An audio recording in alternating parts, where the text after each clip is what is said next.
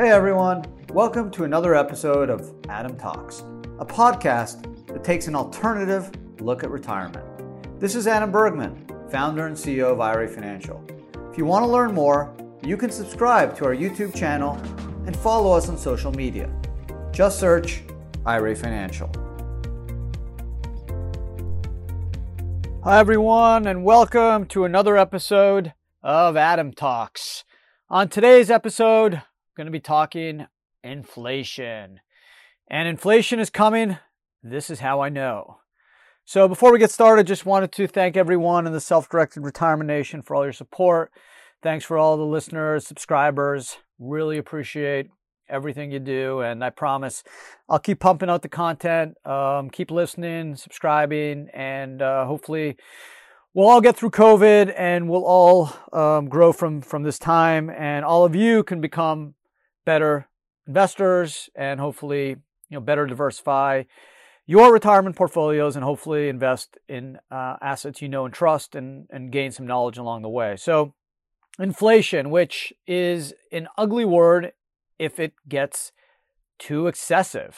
And unfortunately, a little inflation is okay. I think we all want a little bit of inflation, whether it's 1 or 2%. But inflation that goes much higher than that could get ugly. And just looking back on where we were pre-COVID and where we are now, and I'll give you examples kind of how in my business dealings, I'm seeing the ugliness of inflation and how I think it's actually kind of scary. And this is the most scared I've been about inflation, even more so than 08 and 09, which seemed to be really relegated, I should say, to the mortgage and banking industry, retail industries. The other industries didn't see any of the challenges. This is far more widespread, and it's made kind of everything upside down. So basically, we're in a position where we got to do whatever it takes to save the economy, right? And that's understandable. I totally get we have to do the CARES Act, which was $3 trillion of stimulus. There's a talk for additional stimulus, which whether it's President Trump or newly elected President Biden, the stimulus is coming, okay? And the U.S. government alone is spending trillions of dollars, and the Federal Reserve is creating another few $1 trillion to keep the financial systems from collapsing. So a custom Bloomberg index measuring the M2 figures for 12 major economies, including the US, China, Euro, and Japan, shows their aggregate money supply has already more than doubled to $80 trillion from before 08 and 09 financial crisis. Okay, they're so large, these numbers, it's crazy. They basically have no more meaning. They're simply abstractions. It's been some time since people really thought about the concept of money and its purpose. And if you look back to Fed Chair Paul Volcker, and once he said in an interview, the broad idea is that money has value, but the value is not arbitrary. It's scary. It's government's responsibility to maintain the value of the currency they issue. So another interesting statistic, between February and October 2020, U.S. savings account balances rose $2 trillion. Central bank would, and that's according to Ian Shepardson of Pantheon Macroeconomics. So this is kind of what's going on. So just to understand what is currency, just to give everyone a kind of a 1-minute tutorial. Obviously, we know the three main functions of a currency are as a unit of account, medium of exchange, and a store of value, right? It is the last function that's the most important. Ideally, a central bank would want its currency to retain its value over time, right? That's the whole point. If there's too many dollars in circulation, it's a problem because the value of those dollars will be diminished, eventually leading to higher prices for items. It'll take a while, but it seems as though the U.S. government has decided that it has no constraints on its spending as long as the Fed continues to monetize government borrowing by purchasing the debt issued to finance expenditures. So it's not actually crazy to think that the Gov spending may reach $10 trillion in 1 year, and the numbers could potentially go up from there. Again, I don't want to sound like an alarmist or some end-of-the-world weirdo, but the amount of cash in circulation is scary. So let me tell you my story. As you know, the founder of IRA Financial, one of the fastest growing self-directed retirement fintech companies in the country. At any time, we can hold $75 to $200 million in cash It's not our cash, it's clients' cash that kind of go through our hands and ultimately get invested, whether it's to real estate or private equity, hedge funds, and the like. And generally, we've had banks beg for our business, right? Not only do we have tons of cash, which most banks like, right? Banks are in the business of accumulating cash. We also open 40 to 50 checking accounts a month, or actually a week, I should say, about 200 a month. And those checking accounts are either for self-directed IRA LLCs or solo 401ks. So we have two things banks really want. We have a lot of cash that can sit overnight, which they love. And we open lots of bank accounts, which help bring them more customers and hopefully more fees. But basically, we've been using Capital One for a bunch of years, and we're really happy with them. But I always call around and kind of check out with other banks I've had business with in the past, what interest they're giving on the cash. We've given Capital One lots of business. We have high volume on a weekly basis, 40, 50 accounts, and sometimes it gets a little bit slow in terms of opening those accounts. So I'm always looking for different banks I can work with that are seamless and can provide really good services. And it's scary, but over the last couple months, what I've found is all these banks that were begging for my business over the last 2-3 years now basically are saying, you know what, Adam, sure, we'll take your business, but you know what? We got too much cash. We don't care if you don't come back to us or give us any of your money or open accounts with us. Honestly, we don't care. Come back next year. So I said, well, what do you mean you don't care? I have $150, $200 million sitting in cash that you can use either for credit cards or real estate loans to your customers. What do you mean you don't want the money? Plus, we can bring you 40, 50 new checking accounts a week. Well, basically, Adam, we don't want your money because we have nothing to do with it. We have more cash than we've ever had on our books.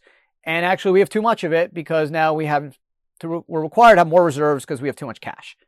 So when I heard that, and repeatedly, it wasn't through one bank, it's like 8 or 9 banks over the last 2 months, bells started ringing and saying, that's not good. When banks who are in the business of holding cash don't want cash anymore, that's telling me that cash doesn't have the same value it had in March. And that is scary, especially for someone who believes in the value of the United States dollar, someone who believes in U.S. equity markets. I'm concerned. And when a bank says they don't want $200 million of cash and a few thousand new accounts a year because they have too much of those already, too much cash, and they don't really care to have your money and they don't know what to do with it, that is alarming, okay? And alarm bells are going off in my head. So is this the next Argentinian, Venezuela runaway inflation nightmare? Or is this kind of a Japanese model where inflation has been muted for the last 25, 30 years? Hard to tell, right? What I can tell you is Japan has an aging population, so they don't spend like Americans do. We consume, okay? We like to spend. And if you look at the Consumer Price Index, the CPI, it's showing right now that inflation actually is not super high. And I think one of the reasons for that is that the bucket of goods hasn't been reshuffled. So, for example, the indexes, they don't reflect COVID-19. So, in the official gauge, for instance, groceries receive a weight of less than 8%, whereas transportation gets about 15%. But we know with COVID, those numbers don't make sense anymore, right? People aren't driving, taking trains and airplanes like they did. We're consuming a lot more food than we are transport. So the numbers actually probably should be flipped. And if you flip the numbers, then you're going to see a higher inflation than the CPI is showing. So that's a little scary. And I think you can see what's going on based off the price of Bitcoin, right? Bitcoin has exploded in price from 5,200 back in mid-March to almost 19,000 by November 22nd. Why? Because Bitcoin has only 21 million Bitcoins. So once miners have unlocked the amount of Bitcoins, the supply will be exhausted. Right now, we're at 18.5 million Bitcoins that have been mined. So people are feeling more comforting, more secure that Bitcoin is a good hedge against inflation, and it very well could be. Also, you're seeing gold and commodities and, of course, real estate. Our business has exploded in demand where investors are pulling money out of cash, out of treasuries, out of fixed income, out of stocks, and going into real estate because they want to make sure that the income is earned from renting the property, and it's a very good hedge against inflation because as inflation rises, so does property values, and so does the amount you can get for rent. So earning higher rent over time helps to keep inflation in check, or at least keep up to the speed of inflation. So that's kind of where we are. In the future, we can only expect this to get worse, whether it's a $500 billion type of stimulus that the Democrats or at least Senate Majority McConnell is trying to get and now fighting with the Democrats, or if Biden has a chance to do even a bigger stimulus. We know right away that Biden's proposing a $4 trillion economic plan over 10 years, and that is going to be on top of any additional stimulus package that he's able to pass when he takes office. So we know one thing: no matter the size of any stimulus package, we can expect several $1 trillion more in cash circulating around the economy over the next couple of years, creating even more of an opportunity for excess inflation to rear its ugly head. So that's my concern. That's kind of where I'm at now. I'm scared that banks don't want $200 million of cash and thousands of new accounts open. That is alarming. I'm also concerned about the amount of cash that's being circulated in the economy. Yes, I do understand for a very focused stimulus. I do believe we need to take care of the restaurants, the hotels, airlines. Certain industries have been devastated by COVID and they need to be taken care of. But I am concerned that a reckless or unfocused stimulus could rear inflation to monstrous levels and then actually end up wrecking the economy. And I'm not alone. I think you see that in the price of Bitcoin. I think if you look at people that are buying Bitcoin, people that are focused on the value in Bitcoin, they're looking at the fact that supply is limited. It's exhausted at 21 million Bitcoins, and they feel that that gives them a really good hedge against inflation. So again, I hope we're not the Venezuela, God forbid, Argentinian model. Hopefully inflation gets tamed. This is just kind of a upside down 2020 and 2021. As the vaccine gets rolled out, things get back to normal. People go back to work. Unemployment goes down. Inflation doesn't shoot up. But at the same time, there's going to be trillions of dollars of excess cash in the economy. That's going to be spent probably in the United States domestically. People are going to have more cash. Prices are going to go up.